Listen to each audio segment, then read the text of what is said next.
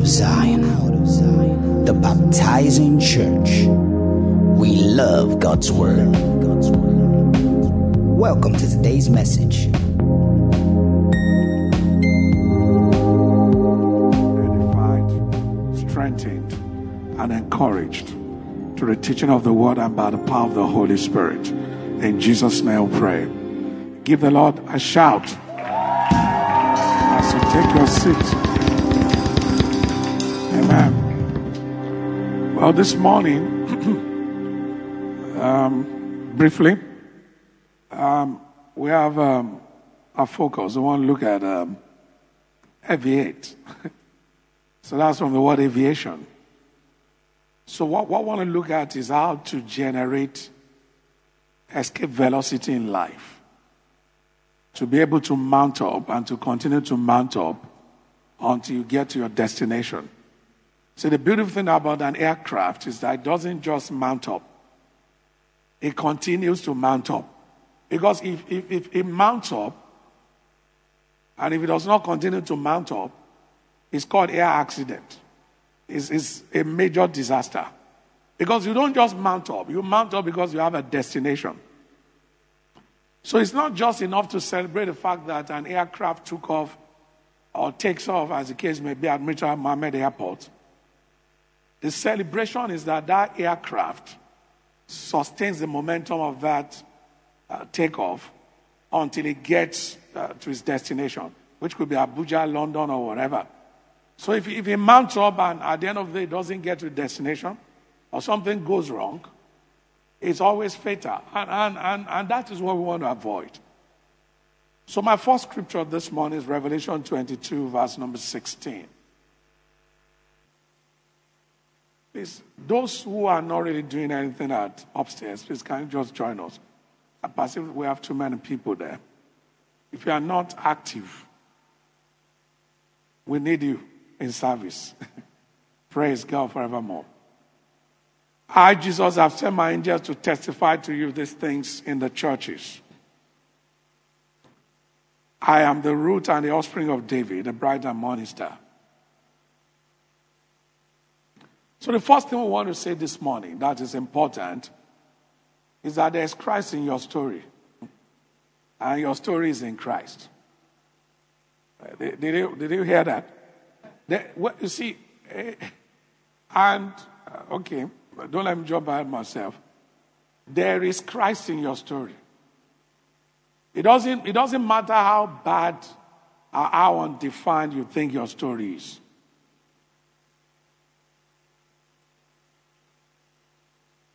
And of course, the greater understanding you can have in the scheme of things is to situate your story in Christ.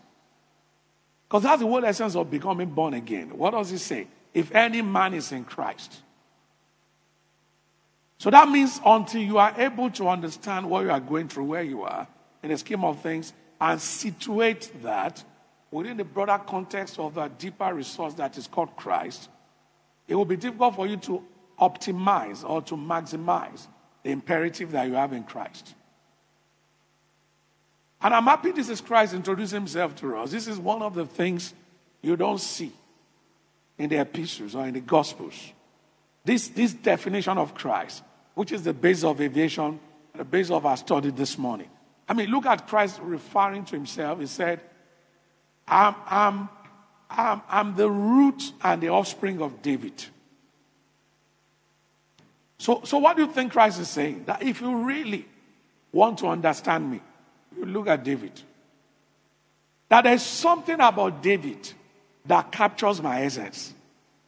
That even in my post-resurrection form as the King of Kings, as the Lord of Lords, there's one individual I'm rooted in. For those of us who did biology in secondary school, if you didn't do biology, I don't know what you did. You know, one of the greatest tragic is to go to secondary school and not to do science. Somebody say I'm an accountant, and I'm like, where is physics and chemistry, for crying out loud? It's fine. Please don't take that serious. Please. It's just one of those things. Because after all, one of the greatest regrets I also had later in life was that I didn't do the humanities. Because by the time I did my MBA, I found out that cognitive social sciences are as important as raw sciences. So I don't know why they divided the two. I think there should be an educational system that even up to SS3, you do everything. Then when you now want to write JAM, you make up your mind how you want to go. Praise God forevermore. So in biology, we talk about the root system and the shoot system, isn't it? So Christ is saying, when it comes to my root, David. When it comes to my shoot, offspring, David. So I'm the root and the offspring of David. And you begin to wonder, what is it about David? That even at this level of life, because the Jesus that is talking here was not the same that walked on earth, many years ago. This was the King of Kings and the Lord of Lords. This is at another level of life. So he was bringing to bear certain realities that even the writers of the epistles could not capture. The closest to this revelation in the scheme of things was when blind Bartimaeus referred to him as Jesus, the son of David. So he had some kind of revelation. But not in this manner, when he now said, I am the root and the offspring of David. That means there's something about me that is Davidic. So if you care for a title, we call this the Davidization of Christ. I didn't say Davido. I said Davidization. Praise God. Davidization of Christ. So how do you Davidize your story? Because if Christ Davidized himself, that means Christ is saying one of the ways. In life, there are in cycles, Krebs cycle, TCA cycle. How do you explain that to those who didn't do science now? How do you explain nitrogen cycle, it don't sound as if you are mentioning the name of a demon. I said TCA cycle, Krebs cycle. So there is something that we call shunt. So in life, you see, God has many ways of doing many things. But at the same time, just like Apostle Sema said when he was there the last time, there are systems of advantage in God. You see, one of the systems of advantage in God is that you don't have a lifetime to discover certain things. So there are certain people in Scripture who are patterns. So that by the time you look at them, your journey is shorter. You don't need to reinvent the wheel. So Christ is saying, when it comes to me, one of the ways through which I operate is to Davidize my story. It will interest you to note that there are over 300 direct quotes from the Old Testament in the New Testament. Over how many? 300, about 320. That means direct quotation, that they looked at a particular portion of the Old Testament and they quoted it in the New as the basis of determining the New Testament doctrine. We have about 320. Out of the 320, over 70% were quotes from David. There are two books that constitute the bulk of the New Testament, the Psalms and Isaiah. So if you really want to understand the New Testament, those are the books you should be looking at. Because the crafters of the New Testament dug out the New Testament from Psalms and from Isaiah. But we're not dealing with Isaiah today. I'm looking at Psalms. And out of the Psalms, 97% of the Psalms quoted were direct Psalms of David. I mean, look at from the upper room. Peter stood up and he said, this scripture must be fulfilled. Which the Holy Spirit spoke by the mouth of David concerning Judas. That was how the New Testament started. From the upper room, it was about David. Imagine Judas lived almost 2,000 years after David. But David spoke about Judas. And only for Judas to fulfill what David said without knowing what David said. Because Peter had to come into that understanding by the Spirit. He said the Holy Spirit. So if ever there was a man who understood the Holy Spirit, you look at David. Because, that was Peter saying the Holy Spirit spoke by the mouth of David concerning Judas. So in Psalm 69, David just woke up one day. He said, let his habitation be made desolate and let no man dwell therein. And in Psalm 109, he said, his bishopric let another take. Only for Peter to say, if we match those two scriptures together, he was talking about Judas. So that means when you are stuck in life at times, you just need two psalms to bail you out.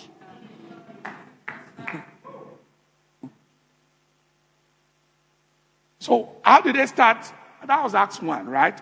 They Davidized the story. And before you know it, they were like, okay, look at the day of Pentecost too. Peter wanted to prove to them the fact of resurrection. He had to quote David again. He said, David said concerning him, I see the Lord on my right hand, I should not be moved. He said, therefore you not leave my soul in hell, and not allow you only want to seek corruption. He said, and they began. David again. In Acts 13, is very solid. He opened to us the sermon notes of Apostle Paul. If you really want to know what Apostle Paul taught, you go to Acts 13. And in the sermon note of Apostle Paul, I think that was verse 35. You can put it on the screen for us. Apostle Paul said, there's something we need in the New Testament we must never forget. It's called the sure mercies of David. Oh my God.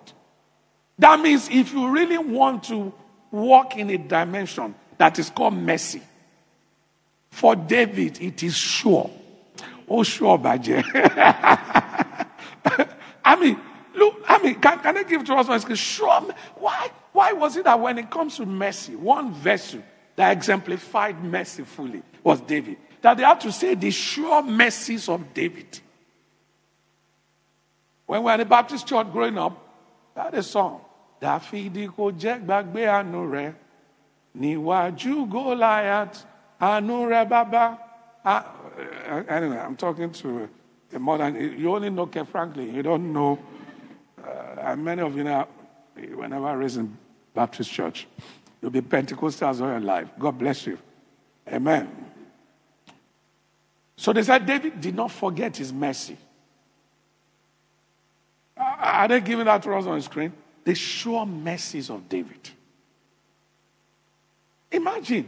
So when it comes to obtaining mercy, you want to look at an individual that God had mercy on. And the value layer, optimization and maximization of mercy. You look at David. That means his life exemplified the conceptual underpinnings of mercy.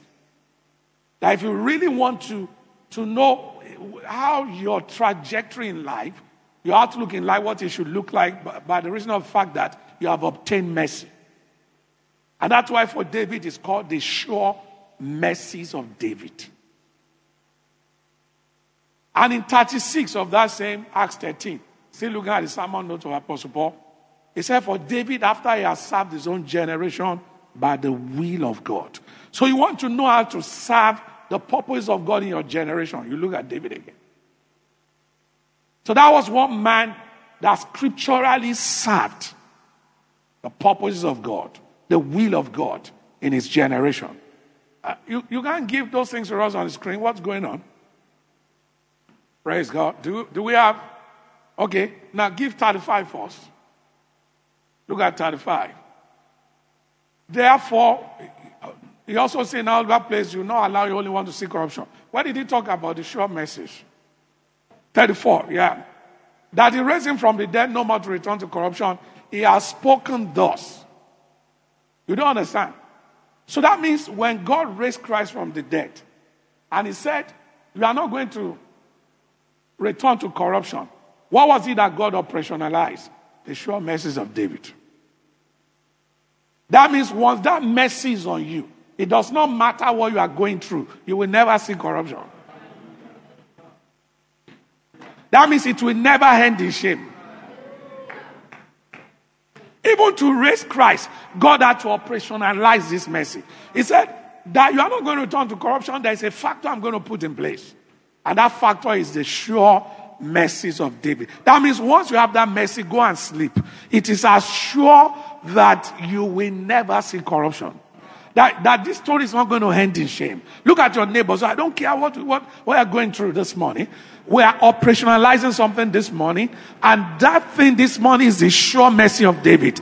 Look at somebody that said the sure mercy of David is finding expression in your life, in your situation, in your circumstances. And it does not matter what is happening now. It is sure that you are coming out with thanksgiving.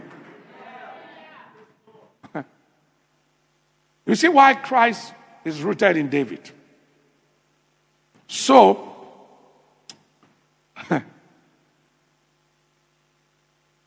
in aviation, there are 4 forces. I'm going to see those 4 forces at work in the life of David. How many forces determine aviation? The first force is the law of trust. Then the law of lift, the law of drag, and the law of weight. So in aviation, how does a plane take off? It is to balance trust with drag. That means trust must be equal to drag. Lift must be equal to weight. So drag is what is pulling the plane. Doesn't want the plane to go forward. But what the pilot does is to generate what is called thrust. So once thrust is generated, drag is cancelled. The same way, how does the plane go up? Because don't forget, plane is going forward and going up at the same time. So there's also a law that is called drag. Trying to drag the plane down. That's why if you jump up now, you come down. So the version of the law of drag is acceleration due to gravity, which is 10 meters per second, approximately 9.8 per second. Praise God. See, that's the beautiful thing about physics. You remember a simple pendulum. So you derive your acceleration due to gravity. You draw your line of best fit. You find your intercept and slope. And the acceleration due to gravity is going to be about 9.9. If you're accurate, 9.8, well, it must not be more than 10.1. Praise God. Anyway, that's free of charge. Praise God. Hallelujah. So, drag is saying you are not going anywhere. But trust is saying, in spite of dragging me, I'm going to reach my destination. Weight is saying, you are not going anywhere. But lift is saying, there's sure mercies of David. So once what a pilot does is to manipulate these 4 forces and to make sure that drag is not greater than thrust. The pilot cannot eliminate drag. The drag will always be there. Because to even land, you still need drag. And that is why laws don't cancel each other. Once they say something is a law, what you can do is to suspend it so as to allow you to do what you want to do, but you still have to return to it. You see, that a plane is flying doesn't mean gravity has disappeared. It's just that it's been suspended momentarily. Because for the plane to land again, you need gravity.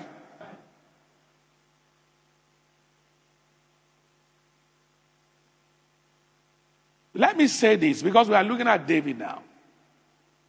Even if I don't teach so much, if you can just capture the thematic analysis of what we're talking about this morning and go back home and study, and Davidize your story. That means, look, give me Matthew 1:14. Look at it again. Matthew 1:14. This is important. Then I'll just teach briefly, then we can go home. Okay, you don't go home. You fellowship after fellowship. No problem. Matthew 1:17, I beg your pardon. Now read this.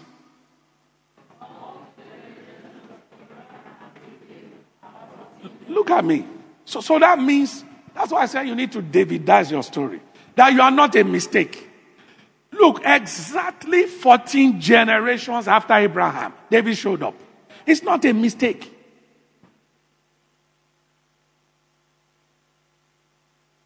And you're going to see in that Acts 13 that when the people wanted a king, it was David God had in mind.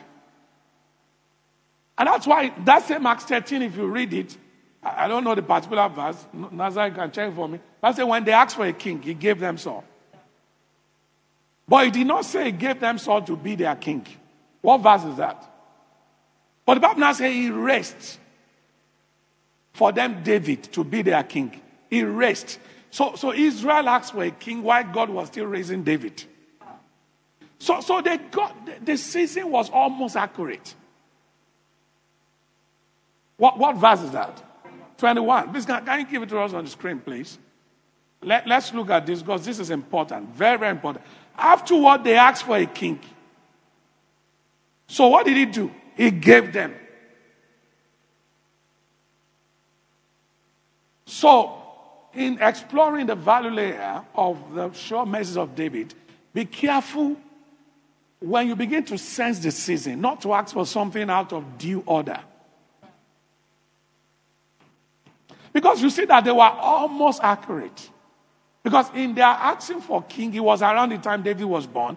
So God in his mercy already determined. See, there is what is called the mathematics of destiny. That means in the mind of God, certain critical event must happen every 14 generations. So that's why it was not a mistake that 14 generations exactly after Abraham, David showed up. That was supposed to be the beginning of the kingdom. So you could see that they were a bit accurate, but not, and in God, you know, there is no rough or approximate whatever in God. God is a God of accuracy. If the answer is 10, God doesn't like 9.9. Because that 0.1 can mess up everything. That's how spiritual things. Accuracy is important. So when a lady is sensing maybe it's time for marriage, that's when you need to be careful more. Because you see, it's good to know. Like Israel got that timing right. But what they did not get right was to wait some few years more for God to finish raising David. Look at it again. They asked, give it to us. Hallelujah. I didn't say take it away. Please just leave it there. Afterward, they did what? They asked for what? But did he give them a king? So he gave them what? The son of Kish, a man of the tribe of Benjamin for 40 years. Didn't mention kingship there. But look at the next verse. And when they had removed him, what did they ask for? Who did he raise to be king? He just gave Saul. But he raised David to be king. So he didn't raise Saul to be king. So while God was busy raising David to be king, they asked few years earlier. Few years earlier in God can mess up everything. So we need to be careful. Some sisters, possibly if they just waited another 1 year, they would have met the right guy. But you see, that trying to be like everybody. You see, and they wanted to be like everybody. That was what battered that too. They said, give us a king like every other nation. And God said, no, I'm raising somebody for you. Because this man is 14 generations after Abraham. You see, one of the things we begin to come into in this regard is mathematics of God. Let God work out the mathematics of your life. Some events of your life are timed. Don't go outside of God's timing. It is always very dangerous. So Saul was the control experiment of missing out on accurate timing when it comes to God.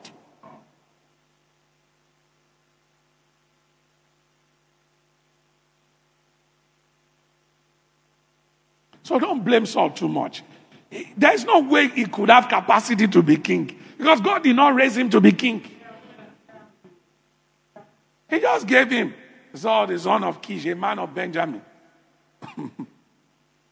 But the Bible says he raised David. Give it to us again. They asked for king. He raised David to be what? As king. To whom he gave a testimony and said what? I have found David the son of Jesse, a man after my own heart, who will do all my will. That was what Christ identified with. He says, sacrifice and offering you not, the body you have prepared for me. Then said, hi, lo, I come in the volume of book. It is written of me to do your will, O God. For God to vouch and say, this one will do all my will. He was not a perfect guy, but there was nothing God asked David to do that he did not do. And Acts 13 testifies, after he has served his own generation by the will of God, he slept. That's the summary of the kind of life we want to see. That by the time you are dying, you have done the will of God.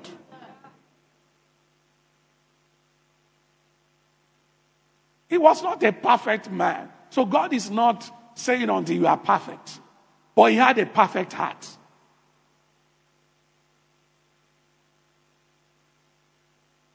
So let's look at drag. How do we start out in life? Drag is Bethlehem. Isn't it? That you were not born in Jerusalem, you were born in Bethlehem. It's a major drag. Because here you are, everybody is, and oh my God. You see, that's why I say you need to Davidize your story. In our story, as we look at everything that is happening to us, there are some things we regret. But those things are power in God. For example, some of us are where you are now. Where are you now? With respect to your career, some kind of Bethlehem. You see, give me Matthew 1:17 again. Very important. You will see how Christ so fully identified with David that Christ made sure that when he was going to be born too, he was born in Bethlehem, the city of David. Look at it. From David until Babylon. What is it again? Another 14. Why 14? And from Babylon to Christ. Another. So that means in the program of God for you, there are three individuals that are very, very important that explain to us the realities of Christ. Number one, Abraham. Abraham is always the beginning point. It's called your faith walk. But somehow, in the sequencing, you've got to be Davidic. That means it's no longer just the faith walk. It's now a heart that is after God. And it is when you get these two right, you maximize and optimize Christ. That's what that equation is telling us. And not getting the three right, there's a manifestation there you don't like. It's called Babylon. That's confusion, captivity, and carrying away. So that means in the equation, if you don't situate your story in Abraham and root it in Christ and finally optimize it in Christ, you are confused. So that means somebody 14 generations after David ought to show up. It was when there was a vacuum in history which the things of God cannot accommodate. The people had to go to Babylon. Oh, you don't understand? Because every 14 generations, as we are seeing, something was happening. So in another 14 generations, something was supposed to happen. Nothing happened. So the people became confused.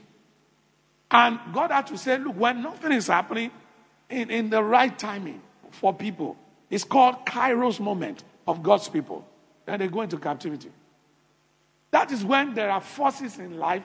This is why people go into spiritual warfare. There are some believers, their lifestyle is perpetually spiritual warfare mode, trying to come out of one captivity or the other. It's a question of fact that you need to look at your life again. So look at David, Bethlehem. Bethlehem. It didn't make sense being born in Bethlehem because one of the greatest regrets some people still have today is that they were born in Nigeria. So somebody is in service this morning, you want to go to Canada. But the Holy Spirit is saying, don't go to Canada. You know yourself. Don't go to Canada. Because you are going to Canada because you want to survive. You are trying to escape your Bethlehem experience. It was so serious because Christ is the root of David. That Christ, despite the fact that Joseph and Mary married somewhere else, got engaged somewhere else, Mary became pregnant, God had to orchestrate the political order of the day. Caesar Augustus to make a decree. Remember the story. Everybody should go back to their local government to go and register. So Joseph had to go back to Bethlehem. And perhaps it came to pass that while they were there, Mary had to give birth. God orchestrated, because God was trying to tell Christ that, look, you are not just going to identify with David strategically, even in nativity, where you will be born. And that's why I said there's Christ in your story. Look at me. It does not matter what you are going through this morning. We are trying to make this simple as it can be. Situate it in Christ. It will have another meaning. Because this same Bethlehem that's supposed to be a drag became a trust for David. So in Christ, every drag is a trust. When you look at it in the flesh, it's a drag. But when you look at it in Christ, and Christ flips it over for you. Because here was David. He didn't start out life. And that's why we say situate your story within the context of David. He didn't start out life like a great person. He was the only member of his family that did not join the army. So the father just said, go and look at the sheep. Look at Psalm 78, the last 3 verses. Give it to me. Because some people, I think it was last Sunday at home, we were having a meeting with some of the young people that work with us, and I was just sharing with them certain lessons in life that unfold. Maybe one of these Sundays I'll come and do that here. That a lot of young people don't know. If you really want to learn life lessons, look at David. Psalm 78. Why is a drag a trust at the same time? Look at all his brothers. He also chose David his servant and took him from where?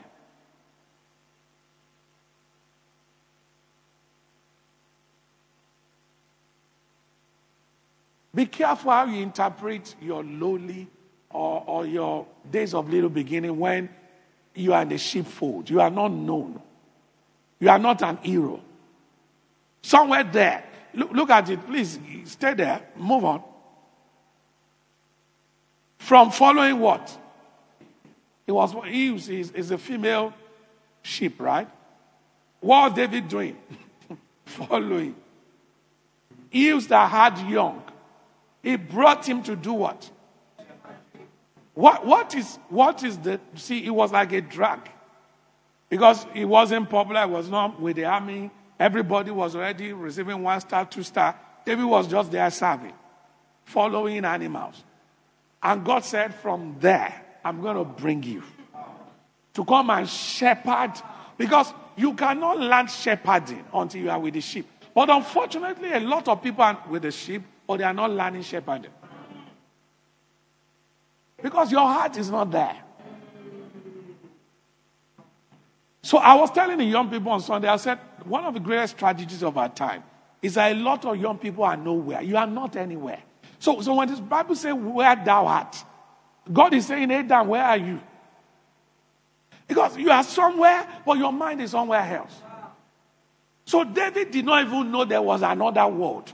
His whole world, you see, it looked like a drag, but it was a trust.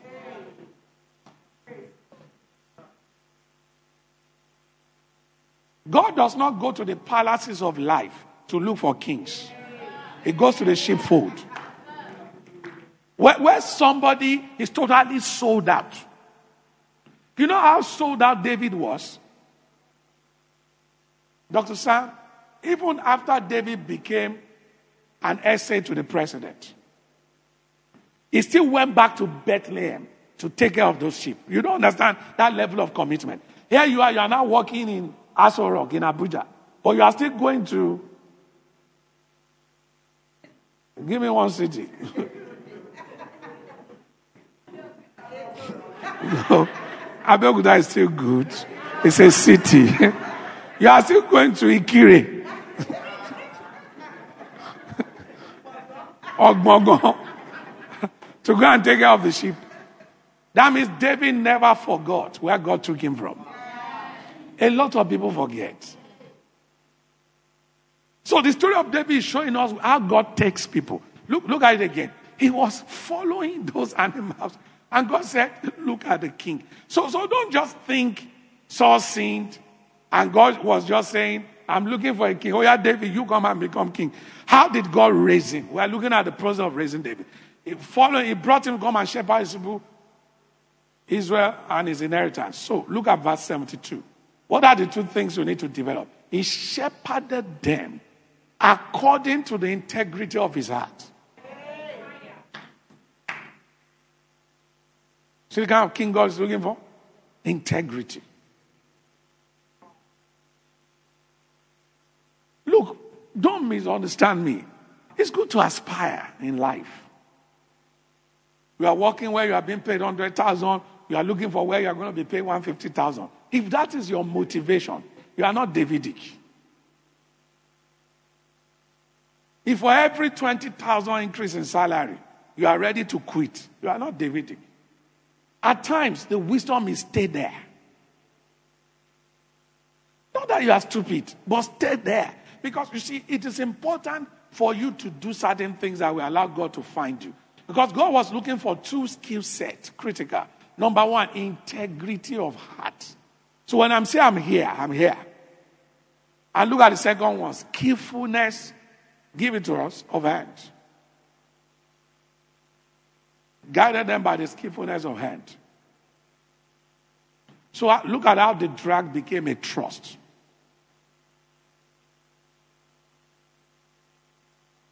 And more importantly, as I begin to wrap it up,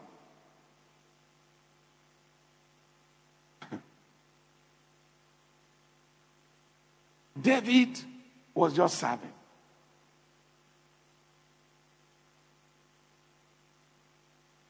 Look at me, especially the young people in church today. Do you serve at this level? Is there integrity of purpose? That you know, or you see this life. Look, let's separate the gospel from success motivation. Because it will help us. Success motivation is not gospel. The gospel is as many. And how do you know that Babylon is beginning to raise its ugly head? What's the definition of Babylon? Confusion. When you have too many options, and you don't even know why you are where you are. And that's the story of young people, especially the younger generation. You don't even know. There's no conviction. There's no integrity of heart. So anybody can just come and say, oh yeah, and you are running. You're running. People are running. Just looking for opportunities. You see, life doesn't work that way. So you see David going back again. So that means there are some principles in God you need to revisit again and again, no matter how highly placed you are in God. May you find those principles. That you are like, that means for David, it does not matter.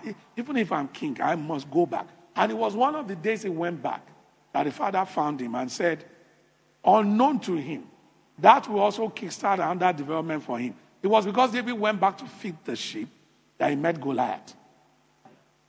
Because he was around. The father said, oh, now that you're around, go and take these things to your brothers.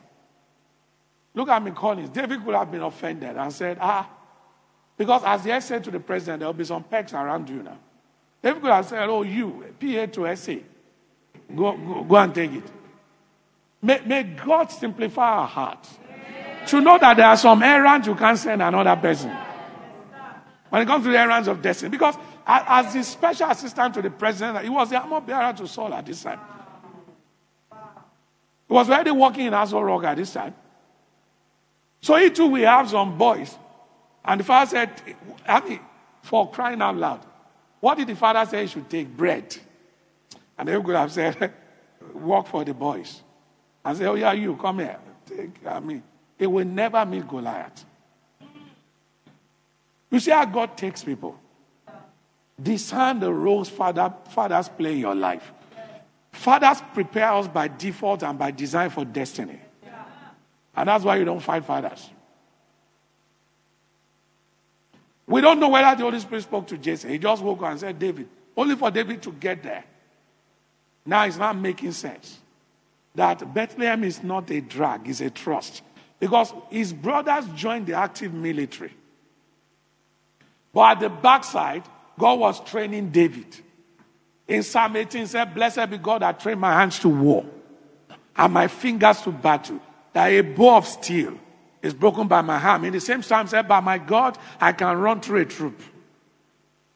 By my God, I can leap over a wall. He didn't go to military school, but God trained him. So that means it is in your Bethlehem moment that those who have gone to Harvard, God is giving you the same skill set that they have and greater. Because you know why you are there. So that means the military skill that David had, even his brothers who are in active military did not have it. You know why? It was God himself who was training David. So look at me. One of the manifestations of the sure mercies of David is that God is training you. Suddenly you just realize that you can do some things. Look at your neighbor and say, when last are you conscious of the trainings of God? I mean, you are just conscious of the fact that, I'm being trained. I'm being trained. Here you are, like Collins, maybe you are a physiotherapist, but suddenly you just realize you could do many other things. It's called the trainings of God. And that was what Saul did not realize. He looked at David, was like, this guy. And when David now said, look, not only am I trained in strategic warfare, I'm also trained in warfare by other means. He said, your servant was keeping the sheep. Oh my God. You see, this sheep issue, maybe establishing that. Because every breakthrough David got was from, look, why did David kill the lion? Why did David kill the bear? To save one sheep. So he said, we were feeding them, a lion came. And David was nice. He didn't want to kill that lion. He said, he tried to defend the sheep. Read the story, read the testimony himself. He said, but when he came against me, Samuel left to David, was like, lion, be going, don't let us fight. Because there's a level of training here. I will finish you. But lion felt, he said, since we've been lions, no human being dared to stand in our way. How dare you? But David said, I have mercy. I'm an exception to the rule. You can't hit me like you hit every other person. And it was I took him by the beard and smote it. Only for a bear to come and repeat the same thing. So they went to the kingdom of animals. They said, there's a man. And they said, let's send our best. They sent a bear. And David said, what I did to Elijah, I'm going to do to you. And he looked at us and said, the Lord that delivered me from the paw of the lion and that of the bear, who also delivered me from this Goliath.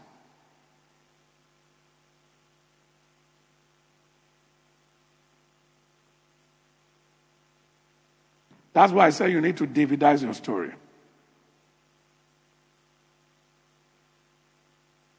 Hallelujah.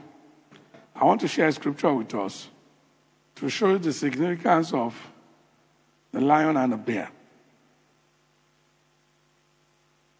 Psalm 28 verse 15.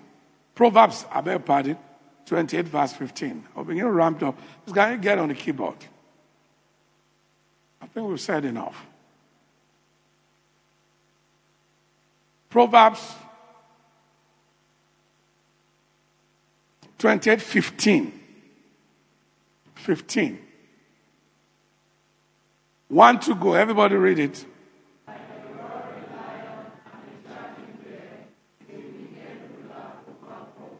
So when David was killing the lion and the bear, God was showing him that Goliath is a wicked ruler. It's like, so in life, one of the ways you know you have obtained the sure mercies of David is that you've handled some things that are like some things. So when you see some things, you are like, this is like. So that understanding comes to you. That this Goliath can be making noise, but it's like the bear. It's not different. It's like the lion. And David got that accurate. He said, the Lord that delivered me. But more importantly, we're looking at how to translate the drag into a trust. So the trust is found in the drag. Don't be too much in a hurry to jump out of the processes of God, the trainings of God. So every other person was used to using the armor to fight. But the kind of training God gave to David was how to use the sling. So when it came to Goliath, Saul tried to dress David. He said, David said, I can't wear this. Warfare by other means. And I'm sure Saul was like, what are you going to use? A sling? Even Goliath was like, you are coming. But David understood that a level is not about the weapon you are holding. It's about the name of the Lord. He said, you are the one coming against me with weapons. I come against you in the name of the Lord.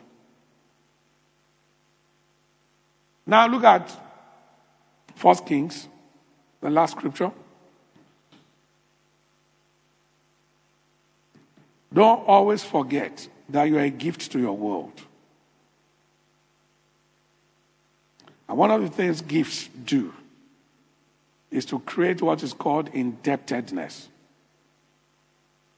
Let your world be indebted to you. That is lessons for a lot of young people. And look at this.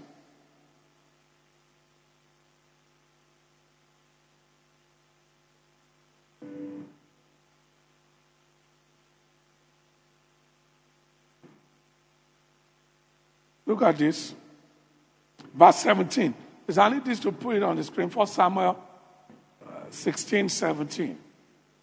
Or I summarize it, but put it on the screen for us. This is where you now see that every drag you have,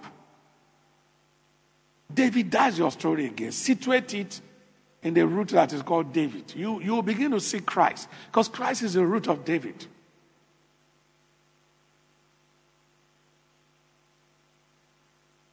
Dr. Sam, if it was only warfare God trained David in, that would be a wasted destiny. He trained him in many other things. And that's why in life, look, young people, let's get into God. You will be trained in many things. So, now there was stress in the system. Saul became distressed, and evil spirit started attacking him. And they needed someone who could play. So you begin to wonder, how can somebody that God is training in warfare also be a player of harp? And look at it. Saul said, get me the best. And look at what the guy said about David. He said, bring him to me, a man who can play well. And one of the servants answered, you are a gift to your world. Let it be that people cannot describe you one way. And let it be that when you are employed to do one thing, be able to do 10 other things. Let it be, like I told the young people last Sunday, you are not holding back. You say, a lot of young people hold back. They say, work from 8 to 5. And once it is 5, you are going home. That is not Davidic. Look at the system. Don't go there. Just say, how much are they paying me? You know, that's the mindset of many young people. Tony, I hope that's not your mindset. How are they paying me? How are they paying me? I can't come and keep myself. You see, once you begin to talk like that, Babylon. I can't come and keep myself. How much are they paying? Look, it's not how much. It's not, you see, oh my God. One day, you will realize that nobody can pay you. Only God can pay you. So create indebtedness in the system. Let the kingdom of God be indebted to you.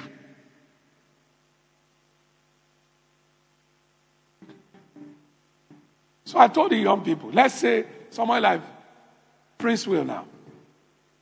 Because see, I assume young people know some of these things. So everywhere I go now, I'm teaching these things. It does not matter what you know how to do. Let's say you suddenly, let's say, Peace now becomes the best videographer in the world of Nigeria or in the whole world. And TBC now needs your services. Please, don't charge TBC. Create indebtedness in the system. A lot of young people don't know it's not good. It's just that you don't know. Imagine somebody is in a church and his pastor needs a service for something that he does every time for other people. I'm not even talking about that you can just do for free. But you say a young person still charging. Look, by not charging, you are not stupid. You are created in indebtedness. That is what gifts do. This guy that spoke, you think it was just because David was good? You listen to what he said. He knew David in and out.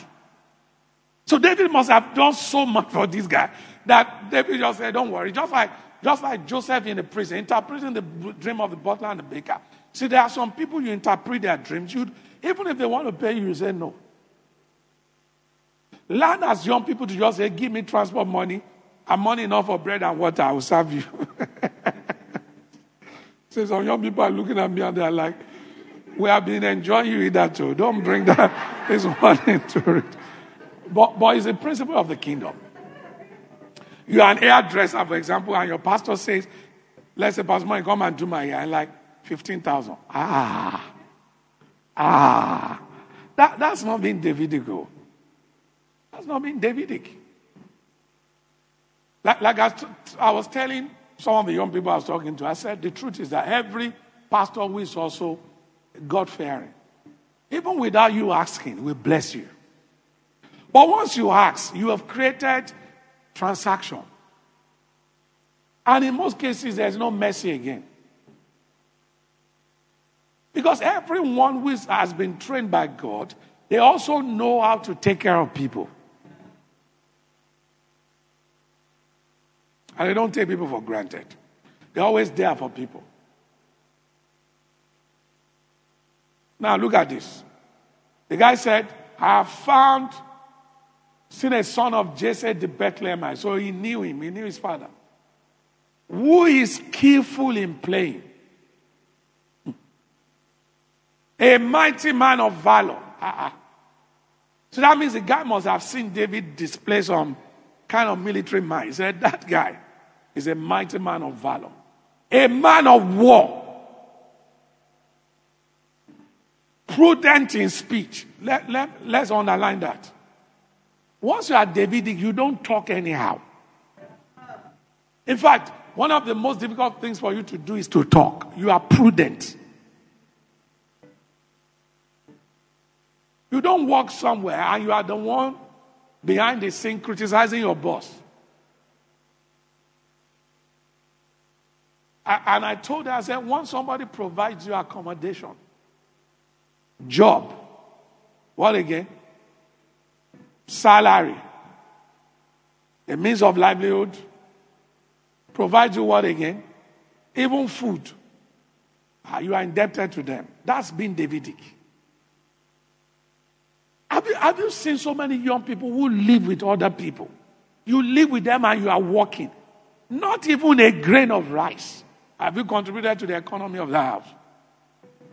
That's not being there. Where did we get that from? How you come in, you go out. You even greet them. They put food on the table, you eat.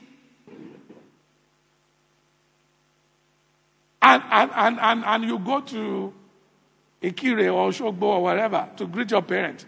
To even come back with one green plantain, you will never. You just come in. Say, how are you? I'm fine. I'm back. What is in the house? There's jollof rice. And you can sit on that dining and start eating that jollof rice. And you don't feel guilty in your heart and to say, hey, I'm indebted to this system. In fact, we have a lot of young people. People house you and you fight them in their own house. You keep offense and malice with them in their own house because of the way they treated you in their house. You come in, they just go, good morning, and you are going upstairs. And I'm like, what's all this?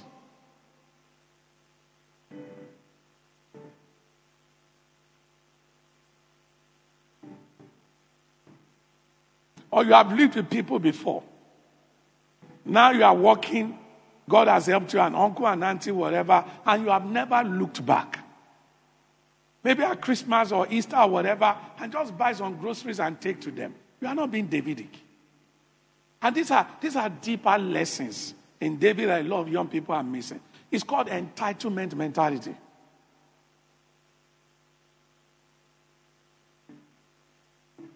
And because you are not prudent in speech, You call your friend and say, I don't like the way they are treating me in the house. Hey, you are talking.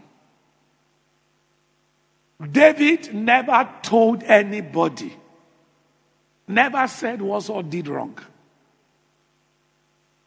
And even when Saul died, it was now time for David to say, Akutuku elono. Like Yorubas will say. David released an album. He titled it The Song of the Bow. And he said, teach the children of Judah how to play the bow. David praised Saul to high heaven. He said, how the mighty fallen. Look at that song David released in memory of Saul. He never said anything Saul did wrong. Instead of saying what Saul did, he started praising Saul as if Saul was the best king. Because David remembered there was a time, this was the guy that accommodated me, that fed me. The fact that he turned against me doesn't mean I'll turn against him. You can hide from the javelin, but don't throw back. Because the day they throw javelin at you and you pick it and say, so it's javelin. And you are like, okay, by my God, I can run through a troop and leap over the wall. Hallelujah, hallelujah. It's my strength and my shield. And you are like, I'm a skillful warrior. So it's war. Oh yeah.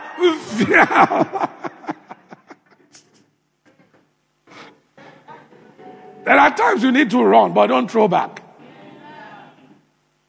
Even when they say pin him to the ground, they say no, he's the Lord's anointed. This guy once fed me, accommodated me, helped me. I will see anybody that minister to you at that level. It does not matter, even if he's a chronic womanizer. It's the Lord's anointed for you.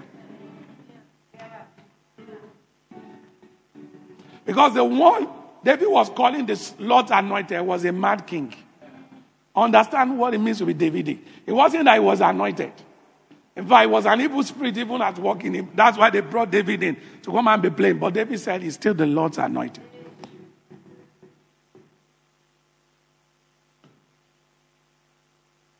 So what is the take home from this message? There are some people before the end of this month you need to send a bag of rice to. Right, Joseph, isn't it? I'm not talking to you personally. I'm just saying, support me. Can I have a witness? Okay, it's 11. Let's wrap it up. Now, give us our scripture again. Let's close with that. Prudent in speech. Of course, an handsome person. People like this are always handsome. So, ladies, if you want to marry, just tick all those things within there. Any guy that comes to your house and is talking, especially authority levels, blessing factors in his life, he's rubbishing them. He will rubbish you one day. That he comes, all he's talking to is how his uncle maltreated him, how his auntie maltreated him, how at work. Just know that this is a talebearer. He's not prudent in speech. And he's a very handsome person. And the Lord is with him. And immediately Saul said, that's the kind of guy we need. That's palace material. Look at how David got into the palace. Look at how drag became a trust. So in your low moment, learn skills. And the greatest skill you can learn in the scheme of things is how to play the harp. May God interpret your own harp to you. Because what takes you to the palace is harping on your harp. David did not submit any CV. But the gift of a man will make the society to be indebted to you. Will make people to naturally want to favor you. And look at it, next verse. Oh my, I'll have to stop. I'll continue another time. Verse 19. So Saul says, send David to me. Who is again where? This sheep boy. Turn every drag to trust.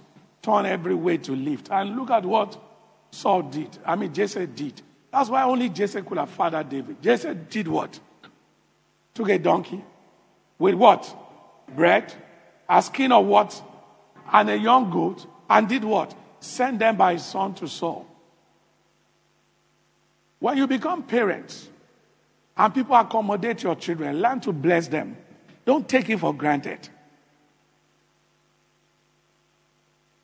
As when we testify, there are some people who have lived with us. For like a year, the parent never called once to say thank you. Not once. You say, you can ask her. I mean, to even call. I mean, we were in Abuja then. Your child was serving in Abuja. Left orientation camp and said, live with us for 1 year. And the parent, both father and mother, never called. Don't be that kind of parent. Look at, immediately they announced to Jesse that David was going to start living with Saul. Look at all that Jesse sent. Jesse could have said, after all, he's going to the king. But Jesse understood a principle. Because where David was actually going, he didn't need any of those things. But Jesse understood is a principle. If somebody accommodates your children, bless them. Don't say he's a billionaire, he doesn't need anything. Still send it anyway. Jesse did. So what do you think Jesse was showing David? He was showing David life. Let me show you one more scripture so we can balance this up. 1 Samuel 27. Pastor Mori, I'm a man under authority now, so please, just give me 2 minutes. 1 Samuel 30:31. Right, Joseph, look at this. This is very, very important. Maybe we should begin to read from 29. 1 Samuel 30, maybe from 29. Look at how David now, Jessica, manifested the lessons. Begin from verse 28. This was one of the stories I shared. 27. How did the story start? 26.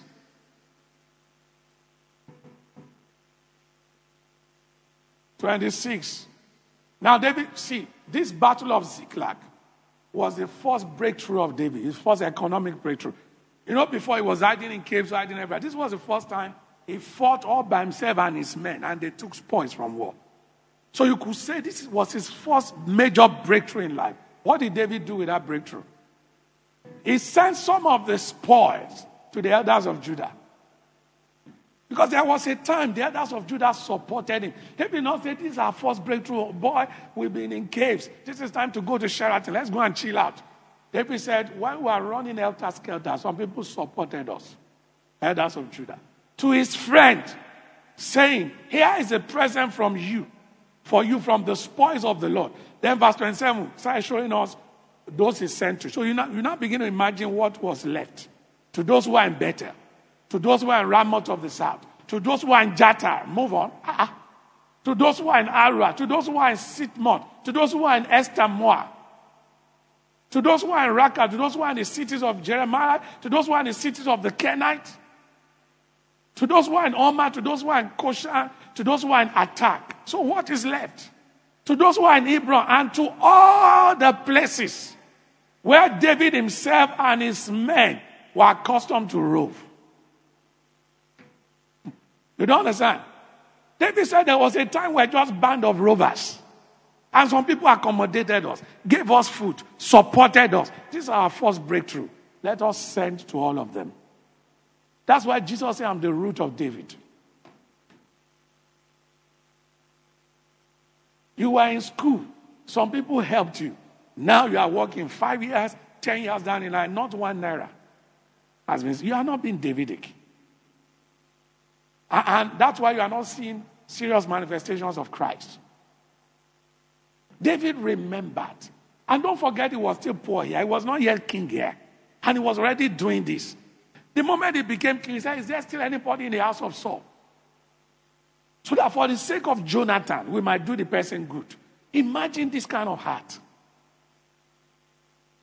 Everywhere. So that means even the writer of that 1 Samuel could not capture the entire list. So he summarized it by saying all the places.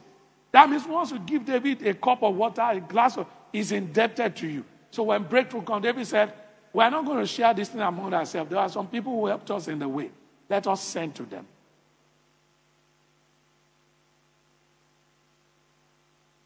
Because at times, the breakthrough you need is how your auntie in the village praying for you. Oh, you didn't hear what I said? Because the breakthrough David had was Jesse blessing him and sending him. But somebody will say, I don't have enough. So David did not have enough too. But this is also a principle that will ensure that you have enough.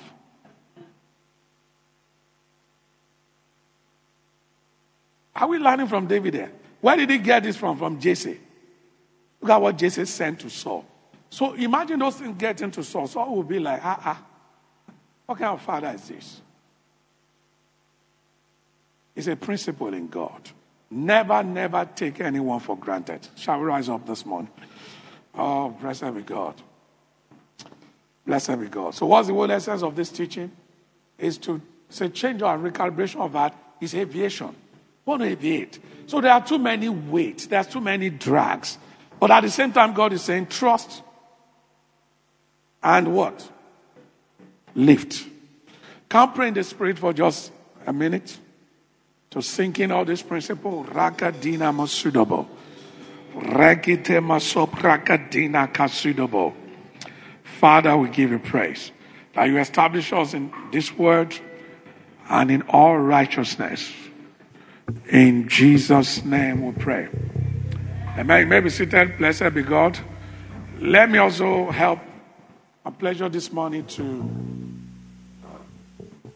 receive our tithes and offerings and gift of love and pledges. I feel the preacher should always do that. Amen. So the account number is on the screen. We know.